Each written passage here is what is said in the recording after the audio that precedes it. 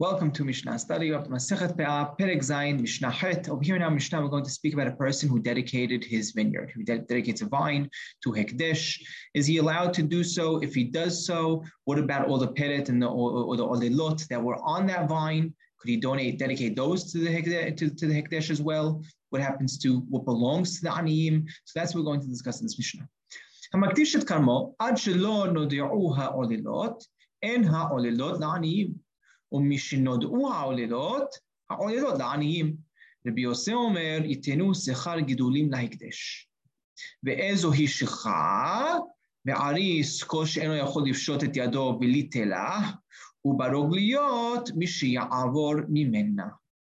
So a person, he dedicates his vineyard to Hekdesh before any olelot, right? Any of these, clusters that belong to the aniyim, these clusters of grapes that belong to the aniyim, before any of them were recognized, right? So the Mishnah says, "En ha'olelot aniyim." These olelot do not belong to the aniyim; they go straight to the hekdesh, right? Because there was nothing there at the time when he donated it. So when it grew, these clusters grew. They were already in the hekdesh's property, and we know the hekdesh is not obligated in giving a peret and olilot.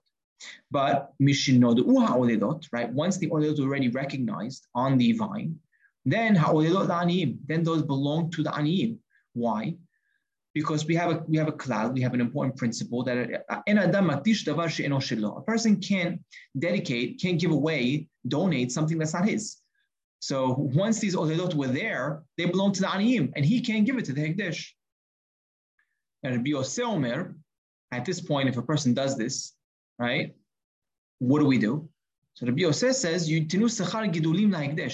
still need to give the value of how much it grew to the hekdesh, right? So let's say the fruit wasn't fully ripe yet when he said it was hekdesh, and then it kept on growing until its ripening stage. So whatever that value was, the person needs to give that value, that monetary value, to the hekdesh.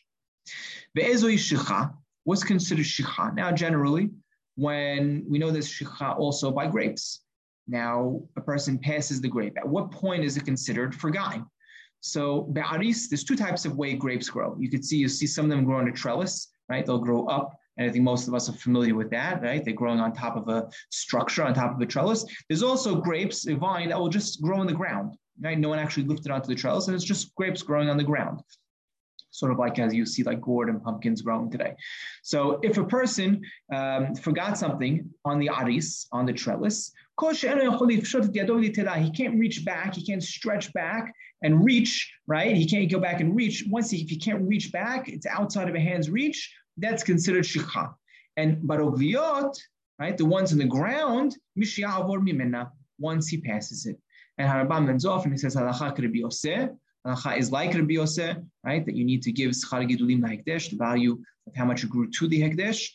And some of the Mefarshim are actually puzzled why he's being posek like Rabbi Yossi if it's seemingly holek on Tanna Kama, especially if Harambam says halacha Rabbi Yossi, so he seemingly understands that Rabbi Yossi is arguing on Tanna Kama. The Kesef Mishneh mentions in the Mishneh Torah on Pirush Harambam, he says because there was actually a case in the Yerushalmi, and there was the Maaseh over there, and over there they were posek like Rabbi Yossi. So Rambam goes according to the Maaseh Shaya, and he's posek like Rabbi Yossi.